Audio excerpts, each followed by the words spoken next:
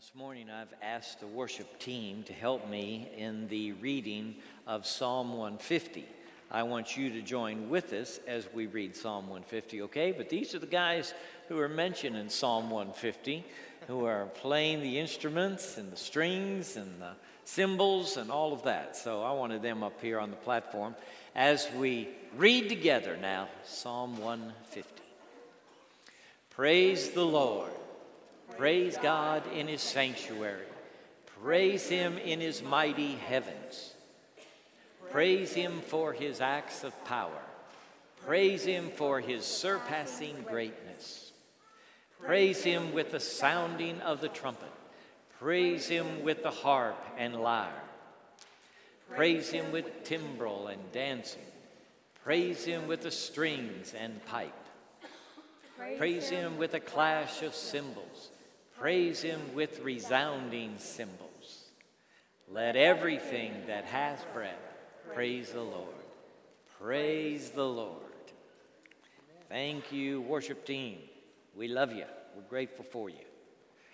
And we're grateful for God's wonderful word that brings to a climactic hallelujah the songbook of the Bible in Psalm 150, perhaps even written for the purpose of giving this last hallelujah unto the Lord Almighty. The psalm begins with Psalm 1, Blessed is the man who walketh not in the counsel of the ungodly, nor standeth in the way of sinners, nor sitteth in the seat of the scornful. That's Psalm 1. But his delight is in the law of the Lord, and in this law doth he meditate day and night. He shall be like a tree planted by the rivers of water, which brings forth his fruit in his season. His leaf also shall not wither, and whatsoever he doeth shall prosper. The ungodly are not so, but are like the chaff which the wind driveth away. Therefore the ungodly shall not stand in the judgment, nor sinners in the congregation of the righteous. For the Lord knoweth the way of the righteous, but the way of the ungodly shall perish. That's the beginning of the Psalter. Psalm 1, 6 verses, just like the last psalm. Psalm 150 has 6 verses. And the Psalter's introduced by the blessed man who meditates in the word day and night and is planted like a tree by the river of water. And it concludes with, let everything that has breath praise the Lord. So here we go to this praise psalm in our series on Raise the Praise. Now, I have 6 words for you this morning, okay? 6 simple words about praising the Lord. Hello, Dr. Butler, back from Israel. Thank you for the pictures. Anybody else in the room went with Dr. Butler to Israel? In the room? There he is, all right. Gary's back, too, yeah. Your wife missed you, Gary. I wanted you to hear. She told me that, so I wanted you to know. I know it was great in Israel. And these 6 words are just words that you can implement in your life to help you give praise to God, okay? Because I believe that this Raise the Praise series is very powerful. Next week, by the way, dads, we're going to look up a dad giving praise to God, all right? You're going to be surprised at the context. It's in the scripture because next week, I'm starting the events in the Bible that elicit praise from the people of God. And so we're going to have a series of events in the Bible where praise is given unto God. And we're going to start with a dad giving praise to God next week. We're going to follow up the series on these events with 5 messages from the book of Revelation, which is a mighty worship book. And we have 5 messages there that are from the book of Revelation. All right, these 6 words now, I see in these 6 verses, you'll see other words as well that describe praise to God, but these are 6 I think work, right? And the first one is this, personalize. Personalize your praise. It's okay for you to sing songs that other people have written. It's okay for you to follow in the tracks of other people with your praise. But really, your praise needs to be personal. It needs to come from your heart. It needs to be your own words, your vocabulary, your syntax, the way you do it, the way you say it, the way you experience it. Praise needs to be personal. That's why there is a single phrase that introduces this psalm and a single phrase that ends this psalm, and it's translated in the NIV, praise the Lord. In the little hallelujah chorus we used to sing, hallelujah, hallelujah, hallelujah, hallelujah, it said what? Praise ye the Lord, and it had ye in there, okay? Now the ye is the old-time word for you. It's the second person personal pronoun. And it is in praise the Lord. It's understood in the English. It's also understood in the Hebrew. But it definitely is second person, you praise the Lord. That's how the psalm begins and ends. It's interesting, Psalm 8 ended the same way. It had the repeat, first phrase, last phrase. Psalm 150, first phrase, last phrase, you praise the Lord. Now it is in the imperative mood. It's not indicative. It's not like it's describing anything. The psalm wants you to do something. In fact, it's calling you to do something. You praise the Lord. So it's a command from Scripture. So we must all personalize the command. We've got to all praise the Lord. That's what the text says. In order for us to obey God and follow His command, we need to be praising Him. He's doing this for our good. He's delivering this command to us because it is very, very good for us to do this. Good in all kinds of ways, powerful in our life if we will praise the Lord.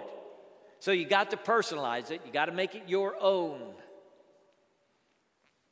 It'll change your life if you do it. If you've not been a person of praise up to now, we are talking about something that will change your life. Literally change your life. If you can integrate praise into your life, it'll make this world a different place. It will make you a different person. If you are suffering from mullygrubbing, y'all know what that is? All right? If you're grumbling all the time, if complaint has become your word, if that whine's just coming out of you, look, that's not a very pleasant place to be, is it? It's not pleasant for the people that love you either, all right? So to praise the Lord is going to change your disposition, your vocabulary, your attitude, and ultimately even your relationships. It's very powerful. Now, you may think the truth about life is that life is ugly and mean and complaint is how you ought to live it. I beg to differ with you. What we've just read is the truth. The truth is God deserves praise from everything that has breath. This is the truth. And if the truth is we ought to be praising God, then the fundamental truth of the world is God is good. And His good gifts surround you. And if you will think about it and focus on it, you can personalize your praise. I hope that you will do so. I hope you'll allow this psalm to start working its way into the discipline of your life. So you start praising the Lord. Now, I want you to socialize it also. Socialize your praise. This is very important to me personally, okay? It says here, praise the Lord, praise Him, praise God in His sanctuary. And the psalm contemplates that the people of God are going to gather in the house of worship for the event of worship, of corporate worship. That's why all of the orchestral instruments are mentioned. There's a choir implied in the psalm, and they're having worship together. I often pray for you before church on Sunday. I pray, Lord, let your people come with a heart ready to worship. Praise God in His sanctuary means that every individual among the people of God have a responsibility when we meet together to add their voice to the song we raise unto God. Everybody's got that job to do. Now, it is a most encouraging thing to come into the house of worship and hear the people singing. It stirs me. It moves my heart. I know it's an inspiring thing for you to come into the house of worship and hear the people sing. Well, I pray that you will add your voice to the song, because the command is you praise him in the sanctuary when we get together. Not just in the shower, although that's terrific for you to sing in the shower. It's terrific for you to praise God when you're mowing the yard. That's great. That's wonderful. It's great for you to praise God in all these places, but it's very important that you praise him in the sanctuary. Somebody needs you to sing. Somebody near you. Maybe you know them, maybe you don't. They need to hear your voice being raised in prayer and praise to God. It means a lot to them. It affects their spirit. It changes their day for them to hear you give God praise. Just like the opposite is true, it affects you to hear them sing. It's important that we sing together. There's a dynamic to the voice being raised by the choir, the instrumentalists, and we who are God's main choir, the congregation. When we raise our voices together unto the Lord, it's a beautiful sound to him. Our God is so great. He is able to look over hundreds of people who are singing and know which ones mean it and which ones are tuned out and thinking about something else. He knows the heart of every worshiper in the room. So when I ask you to socialize your praise, that is, make it part of the worship of all God's people, I'm suggesting something God already knows. How much you participate, how much your heart is in it, how much it isn't. I know that some of us come to church because we want information. We're here to find something to help us through the day. I know that's true, and so we come for the teaching. Some of us come for that. Some of us come for the singing. Some of us come because the family's there and we want to fellowship with the people and see our friends. I understand that. But mainly why we come here is to give God the honor and glory due his name. That's mainly why we come. We set aside this day and we call it the day of worship. There are 7 days in a week, and this is a day of worship when God's people corporately come together to give him praise. That's the main reason we're here. We're not really a self-help institution.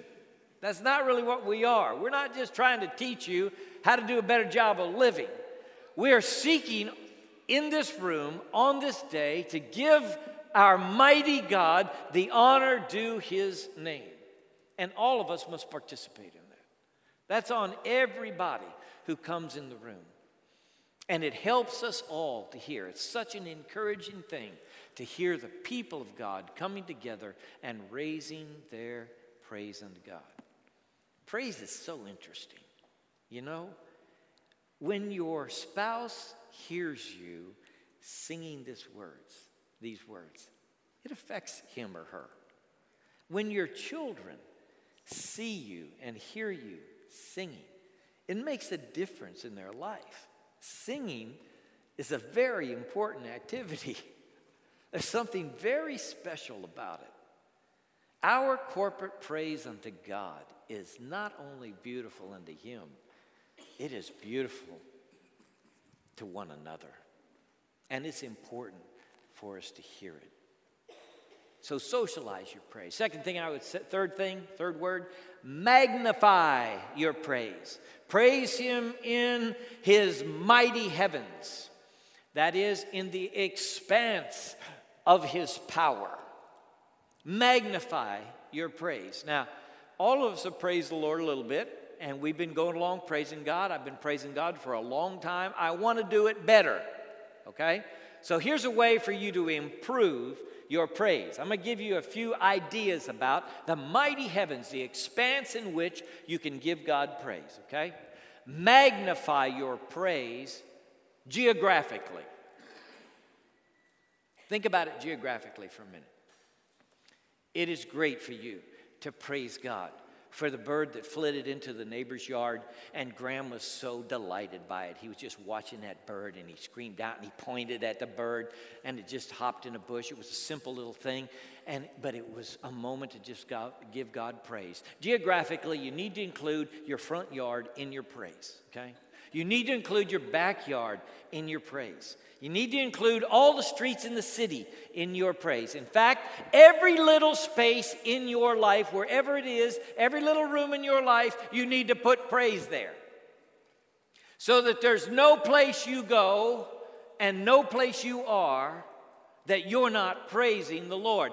Magnify your praise geographically. You may be able to think right now of a place. Maybe you get in the car and you tend to be like me, a warrior in the car. And no, people are not going to beat you. No, people are not going to cut in front of you. I mean, I got to fight this all the time. I'm just confessing, okay? Everybody knows my faults. And this is a problem with me. I got to put praise in the car. I got a couple ways I do that. I got some CDs that I put in that have teaching and scripture, and I'm trying to bring praise into my car. I want praise to be in every single place. Now, there may be a geographical place in your life that you see as dark. It is gloomy, and there is despair there. You got to bring the praise there. You got to bring the praise there. Geographically, the place your life most needs praise is the place where on the surface it seems to fit the least. That's where your life needs it the most. It's Paul and Silas in the jail, in the deepest dungeon, feet in stocks, beaten, weak with loss of blood, not knowing what tomorrow will hold. And somehow they find a song. The person in this room who is in the most difficult time of your life has the opportunity to present unto God in this moment of your life the most beautiful sacrifice of praise that can come from this congregation. It's great to praise God when everything's wonderful. But when it is pain and trouble and heartache and sorrow, and God hears you sing, there's something about the song that comes in the sorrow of night that is beautiful to Him. So that darkest place, geographically, take your praise there. Go ahead and say, thank you, Lord. Thank you for your presence right here in this place, in this difficult place in my life. I praise you because you are good. I know you're a good God. Even though my circumstances are hard, I know you're a good God. And giving God praise in the difficulty of your life is your confession of His goodness, that His loving kindness is better in life, that you understand His character and know who He really is, even though your circumstances have turned bad on you. Expand your praise chronologically, okay? Not just geographically, but expand it chronologically.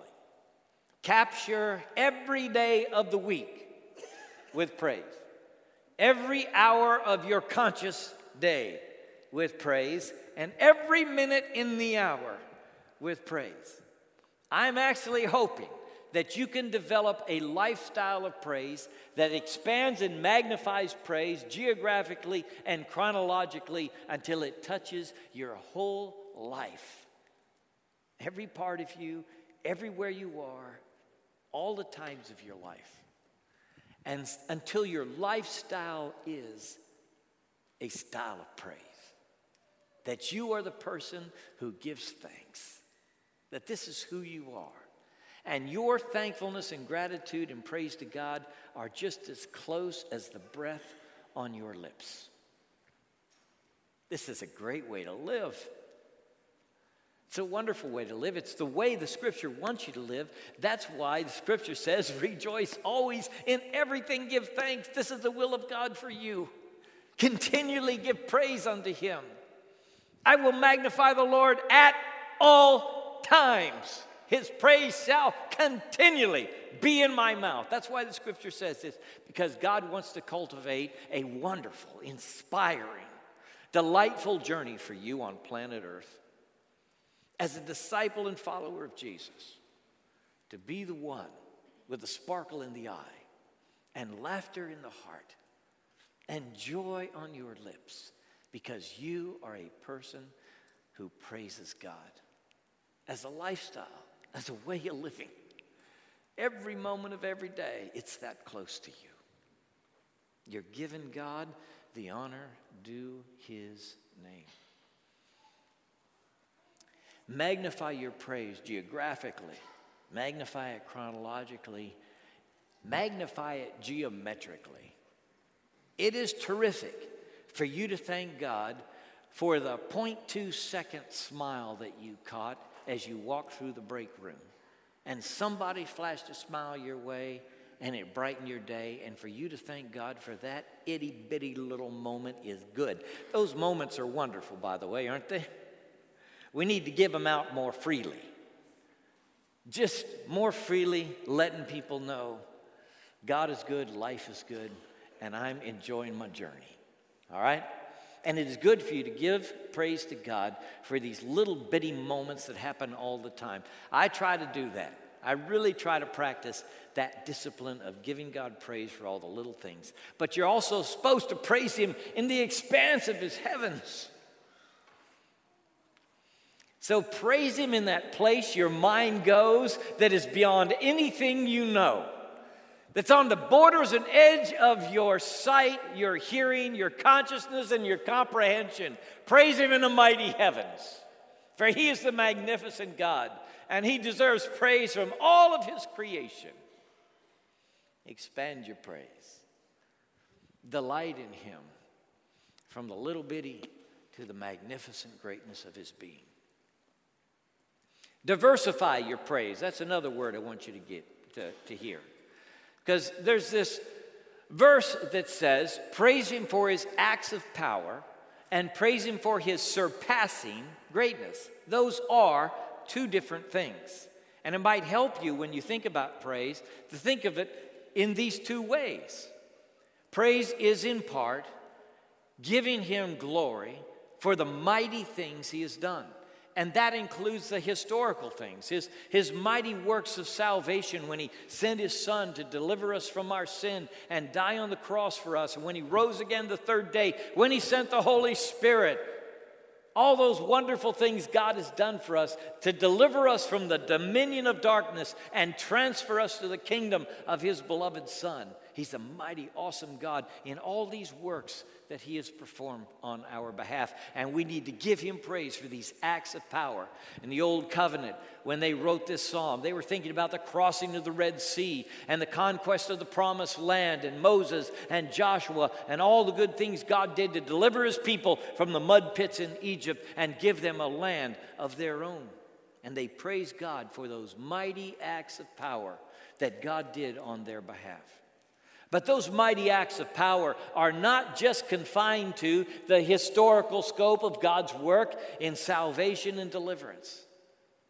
They are also about what God's doing in your life. The way that God's activity is seen in you, in your family. It always comes back to this, you know. What is God doing in you? Have you seen his mighty acts around you lately? If you were to say, hey, I have seen God at work, what would come next? Is he at work in your life? Is he at work in your employment? Is he at work with your family and your friends? Have you seen God at work? Jesus told Nicodemus, unless a man is born again, he cannot see the kingdom of God. You got to be born again. To see what I'm talking about now, the activity of God, you got to be born again. And when you're born again, God opens your eyes to see what he's doing in the world. Even if you were a companion of Jesus of Nazareth and you watched him feed 5,000 with 5 loaves and 2 fishes and heal 10 lepers, you still wouldn't see the activity of God. really see God's activity in those events until you were born again. In fact, there were people who were companions of Jesus who never got it. They walked away from the feeding of 5,000 and they thought, man, that guy's trouble. They even walked away from the tomb of Lazarus. Listen, Jesus raised Lazarus from the dead after 4 days. And his enemies saw that man come out of the grave and they said to themselves, this just confirms it. We got to kill Jesus. We got to kill him. He's got to die. That's what his enemies said after the resurrection of Lazarus. You know what Martha said to her sister Mary when Jesus came to see them and Lazarus was dead?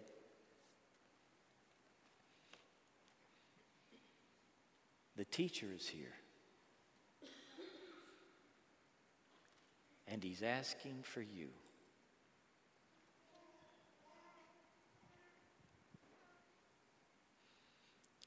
See, with praise on your lips, even when you've lost someone, you know the teacher is here. It's a teachable moment, this sorrow in your life, this trouble that's come upon you. If somehow you can hear the teacher whisper your name in your trouble,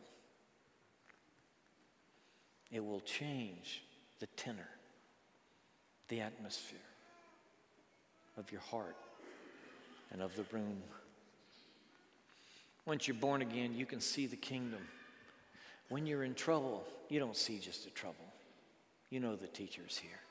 He's helping you through, and he's calling your name. Diversify your praise by praising him for his mighty acts and praising him for who he is in his surpassing greatness. See, the word surpassing greatness refers to the character of God. We need to remember God's character, even when trouble comes, so we can give him praise. See, the love of God for you is unquestionable. Why? Because he gave his one and only Son. He spared not his only Son, but he delivered him up for you. You cannot question the love of God after that. God showed his love for you in this. While you were still a sinner, what? Christ died for you. This is love. Not that we love God, but that he loved us and sent his Son to be the satisfaction for our sin. I know that in the midst of my trouble. And so I thank God for his surpassing greatness. Your loving kindness is better than life. I extol the virtues of our great God. Even when I am in trouble, I give him praise for the magnificence of his character. So in these two ways, because of the great acts of power and his surpassing greatness, I am able to continue to give God praise day after day, space after space, minute after minute, allowing him to touch every part of my life with the praise that is due his name. It's important when you give praise to vocalize your praise. I know that often in your heart you are giving God praise and you are saying it silently and you are thanking him for his goodness and his greatness in your heart. But the psalm is calling you to vocalize your praise. And what God wants you to do is turn these movements of your heart into sound waves. He wants you to disturb the atmosphere around you with the praise that's in your heart. He wants you to let it loose in your house, at your kitchen table, on the sofa where you're sitting with your family. God wants this praise turned loose in you and around you. He wants to hear it, just like you want your little boy to say thank you when somebody does something nice to him. Okay, say thank you, Mikey. Mikey, say thank you now. Say thank you. Thank this person. Come on. You keep after that kid till he learns to say thank you. You want him to express his gratitude. And God's the same way. God wants to hear. God wants to hear the praise. It's not so much that he needs to hear it. It's really not that. It's that you need to say it so you can hear it too. Vocalize your praise because God wants to hear it, and you need to hear it, and your family and friends, they need to hear it too. So the scripture says, make a joyful noise unto the Lord. Go ahead and sing. Now, I love Dr. Chuck Kelly. He's been a friend of mine for many years, for decades. He sings at every service. He sings with gusto. I love the way Dr. Kelly sings. I wish he were here today to let me hear this, but Miss Joyce, you'll tell him, won't you? Okay. But Dr. Kelly will never win a Grammy for his singing. Would you agree with that? Yeah. Yeah. And I'm the same way. I'm not a candidate for Grammys either. But we both try to sing. We want to make the sound. We want to turn loose the voice into the atmosphere around us. We want to disturb the air with these sound waves we create that come from the heart. See, if you got breath and you turn that breath into pressure and you vibrate your vocal cords and you open your mouth, when you make this sound of praise, it goes forward from you and it touches people around you. It is important that you vocalize your praise. It's important that Kirk turn his praise into striking those notes on the keyboard. It's important that Jeff turn his praise into those cymbals and those resounding cymbals that he plays. It's important that Stephanie and Adam today turn their praise into those strings on their instruments. The scripture is talking about how we can praise God with all these different instruments. And as we create the sound of praise, not only with our vocal cords, but also with our hands and even our feet with the drum set. There are lots of ways we give praise to God. When I think about this, I think, okay, this is a subset of all the instruments we could use, and the list is probably not exhaustive in Psalm 150. There are other instruments to be added as well. The wind and the strings and the percussion are mentioned there, but there are other variations we could use as well, so it's not intended to be exclusive. And maybe even the concept of musical instruments itself is not exclusive to what people do in giving God praise.